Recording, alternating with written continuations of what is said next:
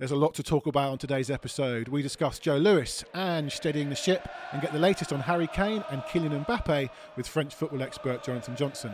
And don't forget, before we begin, please do like and subscribe to the show and tell a friend. Up the Spurs.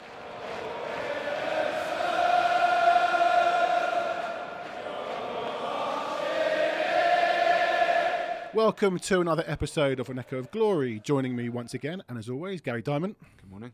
And welcome back to Jake Sanders, a.k.a. Jake 2. Good morning. How you doing? I'm all right. So what we're going to do is start, as we mostly do, with club news. And I was thinking, coming in, that when we started this pod in sort of April, we had the season, we had Conte, Stellini, Mason. There was like natural content to talk about. We had matches being played. Then the season came to an end, and you're like, right, are we going to have to dig deep for content?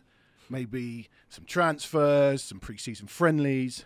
This club, should have known. We should have known. How did we not know? This club is, I won't even call it the gift that keeps on giving. It just keeps on giving. As that internet meme says, 0 days without a Tottenham Hotspur shit show. So we wake up this morning to the news that Joe Lewis is in a spot of bother. I don't want to go too deeply into the ins and outs because I don't know fully the ins and outs. But it's another thing that Tottenham have to deal with. Go on. Nothing surprises me. Nothing You've surprises. got to be open for everything as a Tottenham fan, haven't you? And we are. So Yeah. I don't think anyone's really waking up massively surprised today, whether they know much or don't know much about the situation. Just sort of brush it away as another day Just at Tottenham Hotspur. Yep. Gary? It's clearly not something to be brushed away. It's a big topic, but I think there is. I don't believe that it will end up directly impacting Tottenham because, you know, contrary to popular belief, he doesn't own Tottenham, and in fact he signed away his person of control to, you know, a fund at the end of last year. So I don't think it will really impact Tottenham at all. But there is, in my view, an irony around the narrative that surrounds this, and that is that Spurs fans have been desperate to say for so long, oh, Joe Lewis owns our club and he doesn't put his hand in his pocket, this, that, the other, you know, doesn't get involved, doesn't do this, doesn't do that, should throw his money in. Actually, if he had have thrown more of his own money in, then that could have had, at this point, more implication for Tottenham. But the other irony is, you know, from all this, Joe Lewis doesn't get involved, he doesn't care, this, that, the other, everybody suddenly seems to be desperate to make him the main man. Everybody seems to be desperate to make him the focal point of Tottenham Hotspur Football Club when he never has been, never was, and never will be. And it's like, I feel as though, you know, the irony with all the time is with Spurs fans, it's a self-fulfilling prophecy where every single bit of information or news that comes out, there's this desperation to twist it into the most negative possible consequence for Tottenham, and I don't understand. I think for some why. fans, look, Twitter is X is an echo chamber, and there's a lot of negative comments. I think some fans are unsure as to how they can protest about the club. We've talked about this before. So I think people feel the only way to get at the club is to say negative stuff. I'm sure the club do read this stuff. So it's kind of like, this is how we're feeling, guys. Sort your shit out. But, you know, there's no rationale, there's no common sense, there's no sequential process to it. When you go from Joe Lewis isn't involved at all, and that's been your main gripe for years and years, to all of a suddenly, sudden he's the main man. Joe Lewis is the main man, and this is going to have huge implications for Tottenham. It's like, where do you want to be on this? Yeah. Like, work it out and stop grabbing the Bits that you want to bottom point of whatever your narrative is. But put all that to one side. The reality is that I don't believe that this will negatively impact Tottenham. But it's not a good look. It's not a good look. Again, it's not a good look. And of course it is associated to Tottenham Hotspur Football Club, and we can't avoid that. And there's going to be those links. But actually, the actual consequential impact on Tottenham will be negligible, if anything at all. Yeah, okay. On the pitch, Jake. Sunday's game against Leicester postponed. Daniel Levy apparently should be knowing the weather better when he books these tours. Look, clubs will go to Asia. They've been before. They will go again. Spurs were, in my opinion, well, not just my opinion, they were unlucky that the game was called off.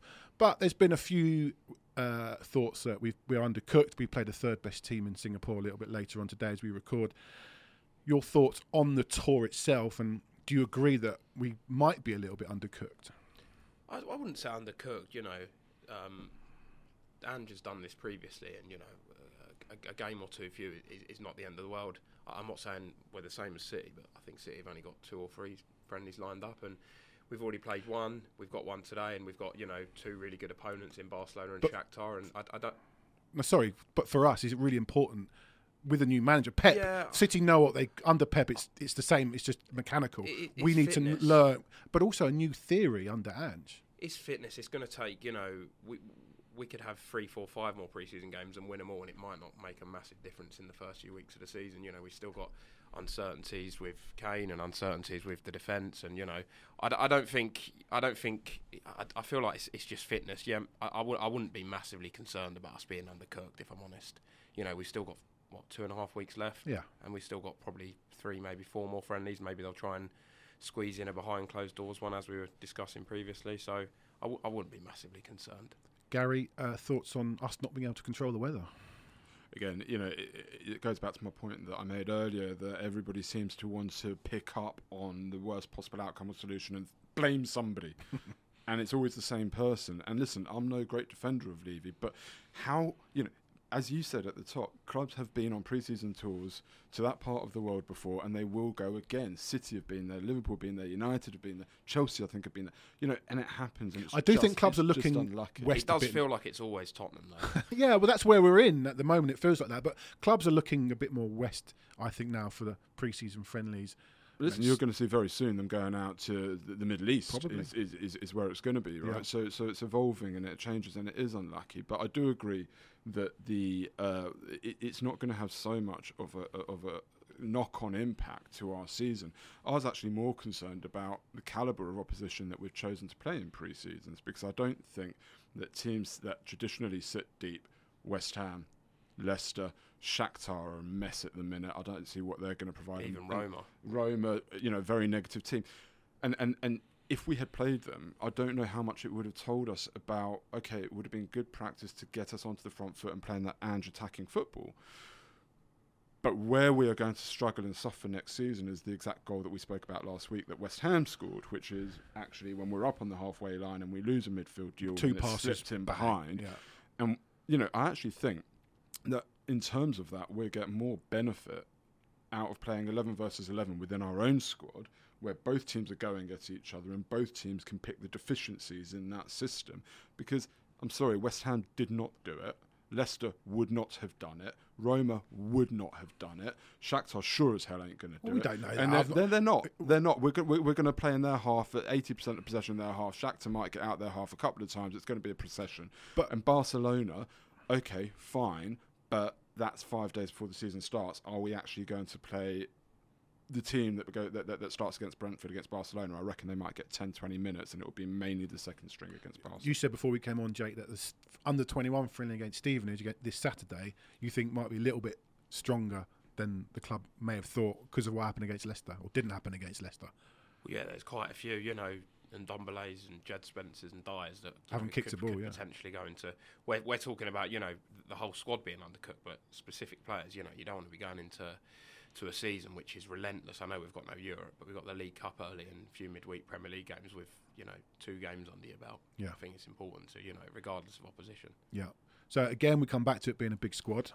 We need to get players out. We keep talking about we need to get players in. We started so well pre-season with we're getting players in early, and that seems to have stopped. Certainly in the centre-back, centre-half department, talks of Ashley Phillips from Blackburn. It was going to come from medical, or he was £2 million. Now all of a sudden he's £5 million with add-ons. Again, apparently that's the fault of the club for low-balling Blackburn. We're not sat around the table. We don't know what's happened, but it seems that Blackburn has said, no, we want a little bit more. So it's slowed down. Thoughts? Again, in terms of the profile of player, I absolutely agree that this is somebody that we should be after.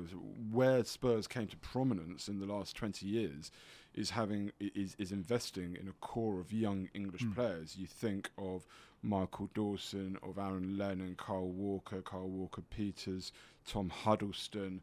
I'm probably forgetting Danny Rose. I'm probably forgetting a whole load of others as well.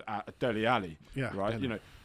So this is the profile of player that we should be signing, because it's so low risk, and if they come through and really sort of, they could add huge value to the team in the next couple of years, or people don't want to hear this, but commercially it's highly viable and it makes sense, right? So it's a good operational way to run the club, and Ashley Phillips is meant to be very highly rated.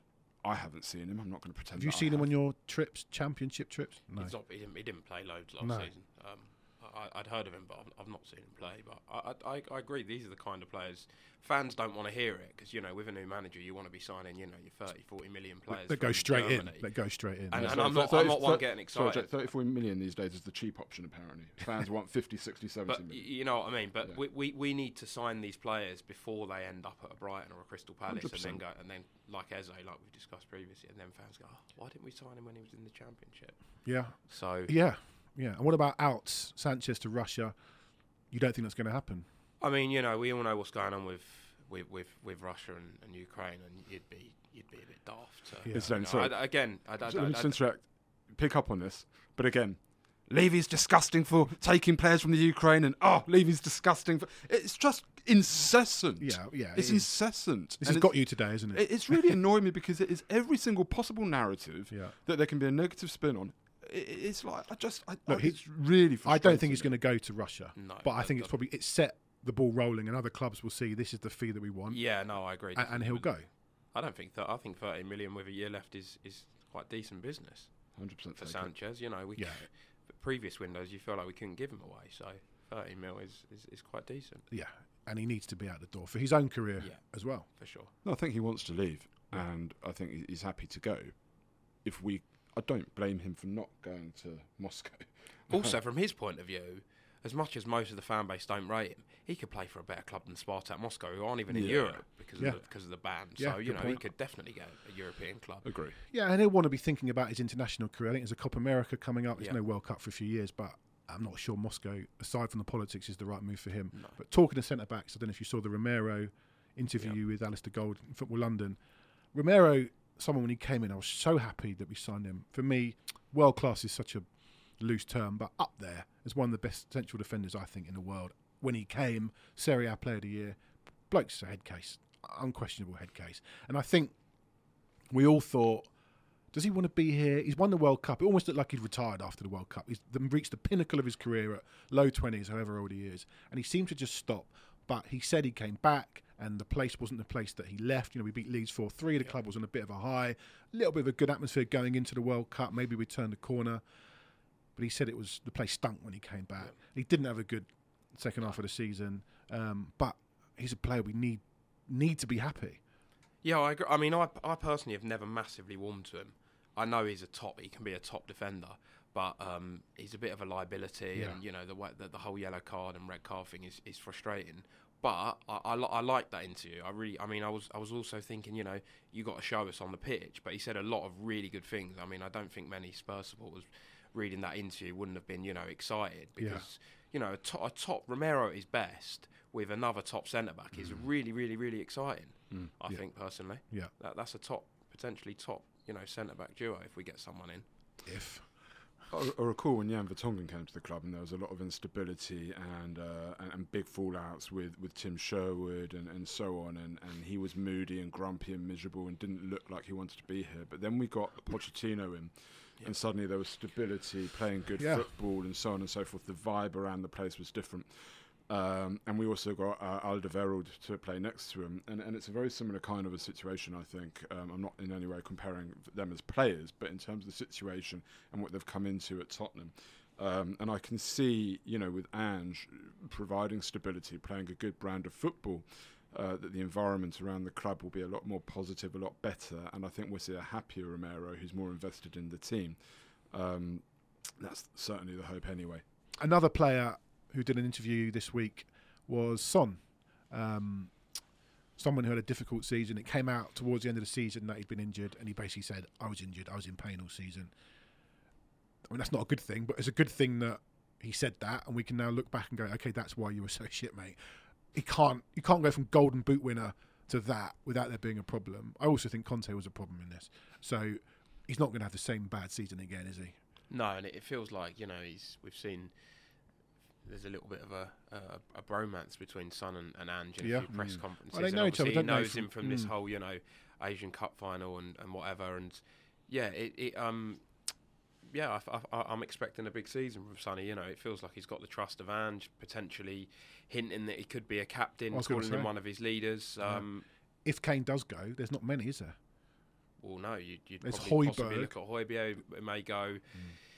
Dyer would be the most natural leader, but he's probably not going to start, and we don't want to go down that route of the Harry Maguire route of not having your captain in the starting 11. And I guess it would be by default Son. He captain's career, and there's not many out there, and he wouldn't be massively my choice as captain. But I guess right now we've not got many options if Kane, Lloris, and Højbjerg go. Madison captain Leicester briefly. It's rare that you bring in a player and they're captain straight away. But even if he'd been here especially 2 that years, kind I'm of- not sure he's captain material. I don't know his character, but I'd like him just to get on and create goals and take some nice free kicks. But there's not many. No, we touched on this previously, and it is a deficiency in the squad where you can't. When you think back to Sir Alex Ferguson's great United teams, you could have thrown that armband to any single one of Great the 11 point. players, and Yeah. it really wouldn't have mattered. And it was a team full of leaders. Similarly, under Arsene Wenger, Arsenal had a team of captains, a team of leaders on the pitch, and you can see it even in the goals that we conceded from set pieces against West Ham. We're all looking at each other. We haven't been practicing. We haven't done the training, and Ange held his hands up and said we haven't done that. But where are the leaders on the pitch? Yeah. Where is that coming from? Yeah. And it's a problem. It's a big It's a concern. problem. It's a big. We've big got concern. quite a new team now, though. If you look at the team that a lot of fans want to see, the goalkeeper's new, the two fullbacks are going to be new, Yeah. a new centre-back, Romero's relatively new, Maddison, Basuma, Bentancur, Yeah. Kulusevski, Yeah. they're all Richarlison, So, they're all pretty new. The so- longest-serving player is, besides Son, is probably Ben Davies, I guess, wouldn't be a terrible captain. If to he shout played every week. But then you're talking the same Harry Maguire situation, because hopefully he won't play every Yeah. week. There's not many. No, there aren't those big characters that you see with the winning mentalities, and for that reason, actually, I would almost be tempted to throw the armband to Christian Romero Oh my god. and hope Oh and my hope God. and Can't hope have your captain suspended. and hope for that half it the season. hope that it tempers him, gives him a bit more responsibility, gives him a bit I more get that. status I at get the the club. but- I would rather see him than Son. If I'm in the trenches going into battle, and I love Sonny, this isn't a criticism of him; it's just who he is. Then I'm not looking at Son going, I'm pleased I'm walking out, the tunnel with It you. might rein Romero in, but Yeah, there's part of it that you want to reel him in a little bit, but you need Romero to play on that edge because that's how he plays.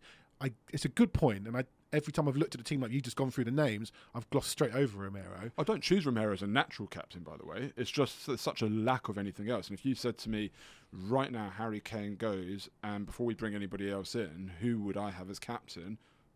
Well, it's got to be somebody that starts every week. Also, the language as well. You want someone that predominantly speaks English. I don't know about Romero, but most of the captains in the Premier League are, English talking. I don't know if that would be an issue. I get that. I'm only saying that as I look at it right now, there are so few characters that I see as aggressive, natural-born winners that, to me, makes a captain. Leads by example, is going to sort of put his body on the line. That's what I want to see from a captain mostly. He's won a World Cup, Romero. That helps. That's I like experience. centre-backs or central midfielders as captains. I actually don't like strikers or goalkeepers as captains. I think, it's got to be centre-back or centre midfield. So he's the natural choice for me. But he's not ideal at all. No. Bentancur wouldn't be a terrible choice No. from what he showed in Yeah. his first year. But obviously, we've got this issue with him. You're right. When you go through the team, there aren't many. So maybe whoever gets it will get it by default. We're going to come back to why we might be looking for a new captain shortly. Just a little bit more club news. Women's World Cup has started. A great start for a couple of our players. Goalkeeper Becky Spencer, midfielder Drew Spencer, drew 0-0 with France. Beth England didn't play. Obviously, England won 1-0, but she's not getting a game. Even if they're down to 10, I don't think Wiegman's sticking her on. Real Percival with New Zealand. They won against Norway, which is a great result, and then they lost to the Philippines, which is not a good result. So mixed start for her. Shalina Zadorsky for Canada didn't play against Nigeria. They're playing later on today as we record on Wednesday against Ireland. And Rosalina Ayana of Morocco, they got thumped 6-0 by Germany. She did okay, but the golfing class was far too much. Anything to say on the Women's World Cup? Been bit of a mismatch at times so far, but Yeah. I guess, you know, that's what happens in the group stages when you've got a few minnows in there. But it's been good. I'm sure it will get better as we get towards, you know, the quarters and semis. Yeah. And the youth team, we had John on last week, told us about that game that night against Enfield. They drew 0-0. They play Stevenage on Saturday. We might see some more experienced players, as we said. And the under-18s lost 1-0 in Cork last week, so good start. No goals for either of the youth teams. Let's not have another season of that nonsense. Right, Harry Kane. And we're going to talk about Harry Kane in detail in a minute, but we're going to start by talking to someone who we talked last week to Rafa Honigstein about Kane going to Bayern. The other club he's been linked with is PSG, so who better to talk about French football and the connections with the club and Harry Kane going to PSG than our next guest. Delighted to be joined now by French football expert Jonathan Johnson. Jonathan, thanks so much for joining us. We've laughed off the Mbappe to Tottenham rumours here. It's not going to happen. But one thing that might be connected in a way is Kane and Mbappe. Do you feel that the only way that Kane would go to PSG is if Mbappe moves on? And where are we with the Mbappe deal potentially to Saudi Arabia? Hey there, guys. Thanks a lot for having me on. Delighted to have been called up for the pod. Yeah, it's an interesting one. I mean, most of the noises sort of regarding Harry Kane to PSG so far have sort of basically rebuffed the idea that Harry Kane might come to PSG. It sounds, both based in Paris, but also from what's going on at the moment with regards to all the transfer rumours that Kane will be more likely to go to Bayern Munich, and obviously link up with ex-PSG coach Thomas Tuchel there. But, Kylian Mbappe's future at this moment in time is far from being sorted. We know that there is a mega offer from Saudi Arabia and Al Hilal for him to go and play there, which wouldn't stop him from joining Real Madrid still in 2024, which PSG suspect he already has an agreement lined up with a significant signing on fee to do so. But I think there's still a long way to go in the Kylian Mbappe saga. But if Mbappe was to move on, whether it's sort of for a lower fee than what's been touted coming from Saudi Arabia or for a world record fee, I think obviously established goal scorers of Harry Kane's caliber would be of interest to PSG for sure. But it wouldn't surprise me if they were to go more for somebody like Victor Osimhen or Gonzalo Ramos instead of somebody like Kane, because it sounds like Kane at this moment in time, if he was to leave Spurs, would probably be quite set on going somewhere like Bayern Munich. I mean, Bayern Munich have the sort of institutional history, the track record of Champions League success that PSG don't have. And most importantly as well, I mean, one of the key reasons in Kylian Mbappe looking to leave PSG and go to Real Madrid, Bayern Munich are one of sort of the established European giants, whereas PSG are still struggling to really justify calling themselves that because of the constant sort of media circus that surrounds them and the regular failures in the Champions League. If you were to put to put a bet on it, do you think that Mbappe will be at PSG come the start of the season when the window closes, or do you think it's done now, he's moving on? If you'd asked me this, probably even this time last week, I'd have said that I was still confident that Mbappe would still be a PSG player. But the way things have taken a turn sort of in the last few days, with him being left out of the Japan and South Korea tour, and now, the offer coming in from Saudi Arabia, it will be interesting to see if Real Madrid do come to the table and try and get a deal done this summer. I've always said, since the very beginning, and this is sort of dating back years now, that I think the most logical outpoint for Mbappe with his time with PSG and also in France would be next summer, where he can potentially sign off with, French success in the Euros, but also French success in the Olympics, because the Olympics are being held in Paris. Of course, yeah. But this is probably the biggest threat to that happening so far. So this, for the first time, I'm sort of less willing or a bit more reluctant to say that I think Mbappe will be a PSG player next season. Okay. Jonathan, quickly on French strikers, while we're discussing it, one striker that's been connected to Tottenham is Randal Kolo Muani. If Mbappe was to leave PSG, is that not somebody that PSG would look at, or do you think there's any legs in the rumour that he could come to Spurs? I do think that there would be legs in rumours linking him with Spurs. I think the thing that I struggle to see with PSG is that they would pay probably sort of in the region of 100 million for a player who only left Ligue 1 sort of 12 months ago. It's been sort of an overnight success story for Kylian Mbappe. Obviously had a fantastic season with Eintracht Frankfurt. Also had a very good World Cup campaign with France, where they came runners up in the World Cup as well. So it's difficult to sort of see PSG making a splash for him when a sort of similar amount could get them, somebody who has a bit more of a proven track record in terms of being prolific. But equally, at the same time, he is French. He is, one of sort of the top attacking prospects in Europe at this moment in time. Yeah. And I think the challenge that Spurs will face in terms of replacing Harry Kane with anybody, whether it's Kylian Mbappe, whether it's somebody else, is this inability to offer continental football this coming season. Obviously the aim for Spurs will be to get back into Europe as quickly as possible. But for a player, who might be coming from a team that's qualified for Europe, it's, certainly, a consideration that they would have to make. I mean, up until the recent Chelsea rumours, I'd have said somebody like Montpellier's Elie Wahi was maybe sort of more the kind of striker profile that Spurs would be looking at. But, obviously while Harry Kane is still under contract and still at the club, this is all sort of speculation and just kind of throwing names out there at this moment. Yeah. Jonathan, in terms of Hugo Lloris, he's obviously been left out of the club's pre-season tour because he's given permission to speak to other clubs. There's been a few links with Inter Milan, but based on, the struggles he had last season, where do you sort of see his future? Is he still good enough to play at the top level?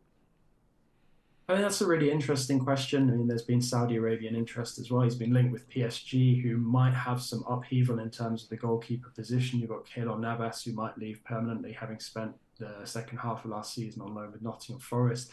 You've got Gianluigi Donnarumma, who Luis Enrique wants to see more from in terms of playing with the ball at his feet, which, also is not exactly a strong suit. No. But then you've got the situation as well, unfortunately, with Sergio Rico, where PSG are going to be looking for an extra body. So it could be that if PSG decided to cash in on somebody like Donnarumma, they might look to Lloris as a short-term solution.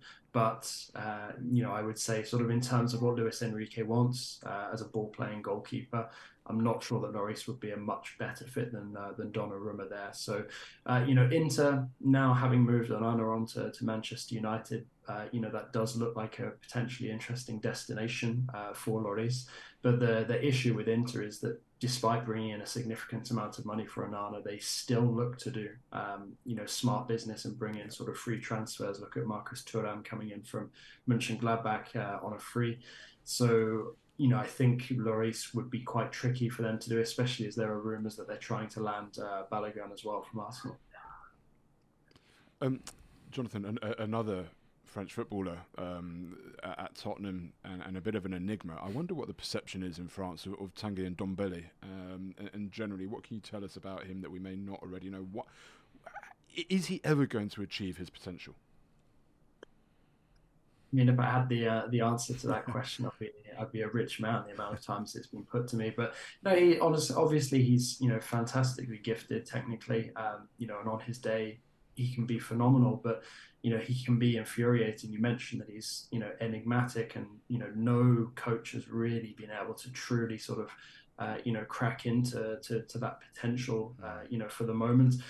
He is sort of somebody who is considered, a talented player in France, perhaps somebody who, has not necessarily made the right moves in the past, but also somebody who sort of similar to Tiémoué Bakayoko, who joined Chelsea from Monaco. When you start to string together those loan moves, you don't really find a permanent home anywhere. And there is kind of a feeling in France that if he was to make a permanent move away, find somewhere where he could, sort of look to stay for, a period of years and sort of actually sort of build up some momentum, that somebody could still, make the most of the phenomenal technical ability that he does have, in his locker. But it doesn't seem likely to happen with Spurs. And the longer that sort of these loan moves continue, the less likely he is to really find some, continuity that would be beneficial to him in terms of unlocking that potential that he has. On the continuity, when he signed for Tottenham, obviously what I did and so many others did was jump on YouTube and you get the brilliant compilation. And most of it was him dominating the midfield in a Champions League game at Man City. Was that common with his time at Lyon, or was that just a one-off? Did he put together a season of performances? I mean, he did have, a very phenomenal, period with Lyon, and obviously they had some great moments as well in the Champions League. I mean, they've had a couple against Manchester City over the years, and perhaps we could say that the Lyon coach, at the time, Bruno Genesio, is perhaps the one manager who perhaps best understands Ndombele, and maybe a reunion, perhaps at Rennes, at some point in the future, could be key to Ndombele, getting back to his best once again. But I do think the danger with looking at those kind of compilations all the time is you see sort of one phenomenal performance and still a bit of inconsistency that gets glossed over. And I would say that even sort of at his best in France, Ndombele wasn't sort of performing at that kind of level sort of 8, 9, 10 times out of 10. It was sort of more sort of in the 5 or 6 times region. Yeah, we've seen that. Have we? We haven't even seen that, have we? Yeah. Gary's not a fan, I should point out. No, well, no, listen, you are. No, I love him. Ability-wise, yeah. Love to watch him play football. You paid to watch a player like that. Yeah. But he I can't stand him because he should be a world beater, and he isn't. Yeah. And that's a big frustration. Jonathan, last question from me is Clement Lenglet last season was on loan at Tottenham, back at Barcelona. Spurs have got a load going on with rumours around centre-backs. What are you hearing in France about the where Clement Lenglet will play football next season? It's kind of gone quiet at the moment. There was an expectation, obviously, that he would go to Spurs, but then, with the managerial change, Postecoglou coming in, he's well within his rights to look at, all the options on the table and not necessarily go for, somebody who he essentially sort of, inherited in the final kind of couple of days of his loan spell. So, I think that there are sort of eyes on where he might go, and everyone knows that there's a lot of turnover at Barcelona as well, but there's no sort of obvious destination at this moment in time. There are some clubs who could come into a bit of money if certain players are sold. You look at the situation at Lyon at the moment, where you're linked with a couple of players like, Lukeba, Barcola, Cherki, who might leave, and that would create potentially enough money for them to maybe look at somebody like Lenglet. But equally, at the same time, it's not like the French press are expecting them to be on the move sort of in their coming days and weeks at this moment in time. It kind of seems to be in limbo a little bit. In limbo FC is kind of what Tottenham are at the moment. Jonathan, thanks for coming on. Thanks. Great to get your insight. Just let everybody know where they can find you on social media. Sure. Well, on the platform previously known as Twitter and now X, or whatever it might be called next week, at JON_Legosi. That's where you'll find all of my written articles, podcast appearances such as this one, and other media appearances. Brilliant. Jonathan, really great to talk to you. Thanks so much for coming on. Cheers, Jonathan. Thank you. Cheers, thank you.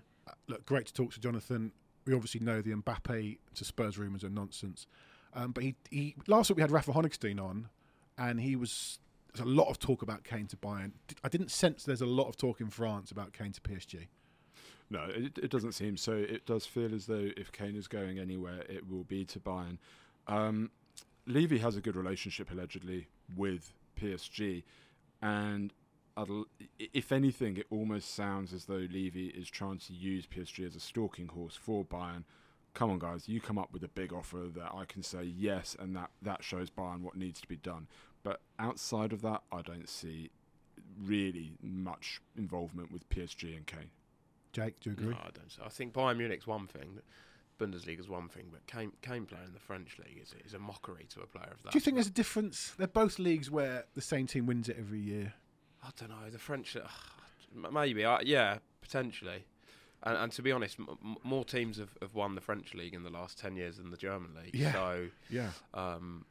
Something Jonathan said that I thought was interesting was the how Bayern Munich is such an established club, in the Champions League, whereas PSG are still trying to make their way. I don't see that Bayern Munich at this moment have any greater chance over the next 4 or 5 years to win the Champions League than PSG. And if Harry Kane was to go to PSG, he bumps up the chance at whoever he goes to. But if he was to go there and win it with PSG, does he not write his name into the stars at a football club versus going to Bayern Munich? If they were to win the Champions League with Harry Kane, they've won it 6 or 7 times before. So it's the same as every PSG new manager. They go there basically with one remit: win the Champions League, and no one's done it. And if you do it, you become an absolute legend, right? Whereas at Bayern Munich, I don't see how he establishes himself as a legend, and what he does that's that great. Will Kane not be slightly put off by Mbappe, Messi, Neymar? Probably the best front three of all time, going there and never got to a final. I thought that I was going to talk about that with Jonathan. Actually, ask how have these guys not won the Champions League? They got to the final, didn't they, against Bayern in the COVID year? I kind of agree with you, though. If Kane goes there and wins the Champions League, he's immortalised. But there's no noise. But I feel like the problem that PSG have got in the Champions League is that week in, week out, they're playing at standards well below what they face in the Champions League. So it's hard for the players to up their game. Nothing much happens until February. At PSG, really. Yeah, exactly. Whereas at Bayern, okay, it's still a one league team, but the standard of football in Germany is better. They nearly didn't win the league this year. They were 5 minutes from not winning it. But one other thing that I'm going to pick up on from that interview, and it's again, we all complain about Tottenham and when we don't get stuff done and so on and so forth. But actually, what came through was it's the same story at most clubs. PSG are going through that at the minute. Lyon, he spoke about with in relation to Langley. They've got to move this one out and that one out, and they might get some money in, which might get longer. Everything, we're so immersed in Tottenham, thinking that it's just us.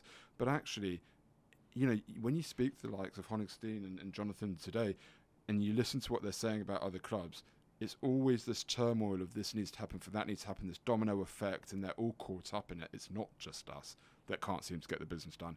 It's every club is the same. I've not asked you actually, Jake, where you think we did it last week, where we think Kane will end up. We all agreed he's going to be in a Spurs shirt against Brentford, and he's going to be in a Spurs shirt at the start of September. I've changed my mind this week. I think he's going. I think we should get rid of him. I think we need to rip the plaster off. I think we need to move on, and I think Ange wants to move on. Where are you on that? The last few days, this is the most concerned I've been, and that includes 2021 with the whole, not turning up for training. It just, I know we've not heard anything from Kane, and I know it's not been hugely reported in the English press that he wants to go to Bayern Munich. That's all coming from Germany, but it just feels like it's happening. We're hearing Bayern Munich are preparing a third bid. We're not sure how much that is. The stuff coming from Joe Lewis telling Levy that you need to sell him if he's not signing a new deal. It feels like we're Joe now Lewis, just who's involved with the club, but not involved with the club, but owns the club, but doesn't involve the club. It feels like we're that just Joe Lewis. We've got his wife in Germany looking for whilst also apparently having a baby shower in London, and also looking at places in Paris. I shouldn't be flying. It feels like the final piece, which is the toughest piece, is actually making the bid. money. Yeah, it does still feel like they're in the same position they were last week, which is that they fundamentally feel as though they're not going to be able to come up with the amount that Daniel Levy would accept.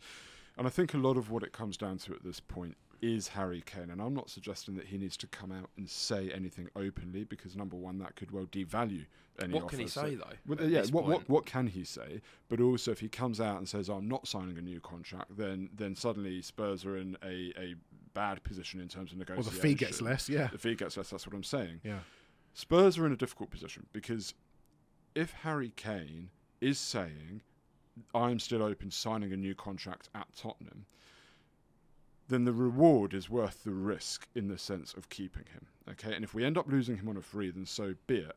But if we play poker and he's genuine about potentially signing, if we go down that route and he does sign, then the reward is well worth the risk.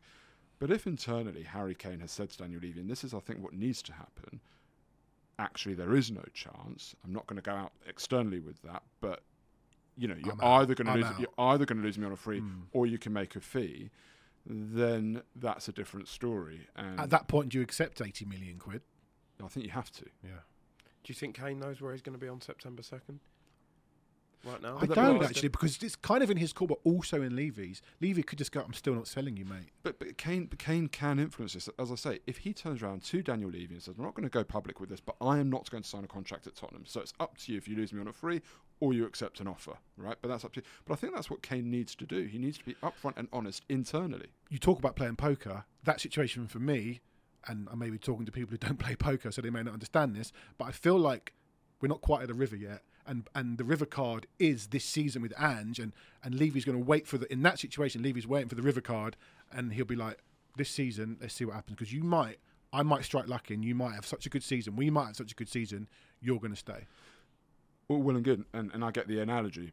It was nice, wasn't it? But it also comes back to the fact that if in Harry Kane's head it doesn't really matter what we do this season, he is not going to sign a new contract, then he needs to be honest with Daniel Levy about that.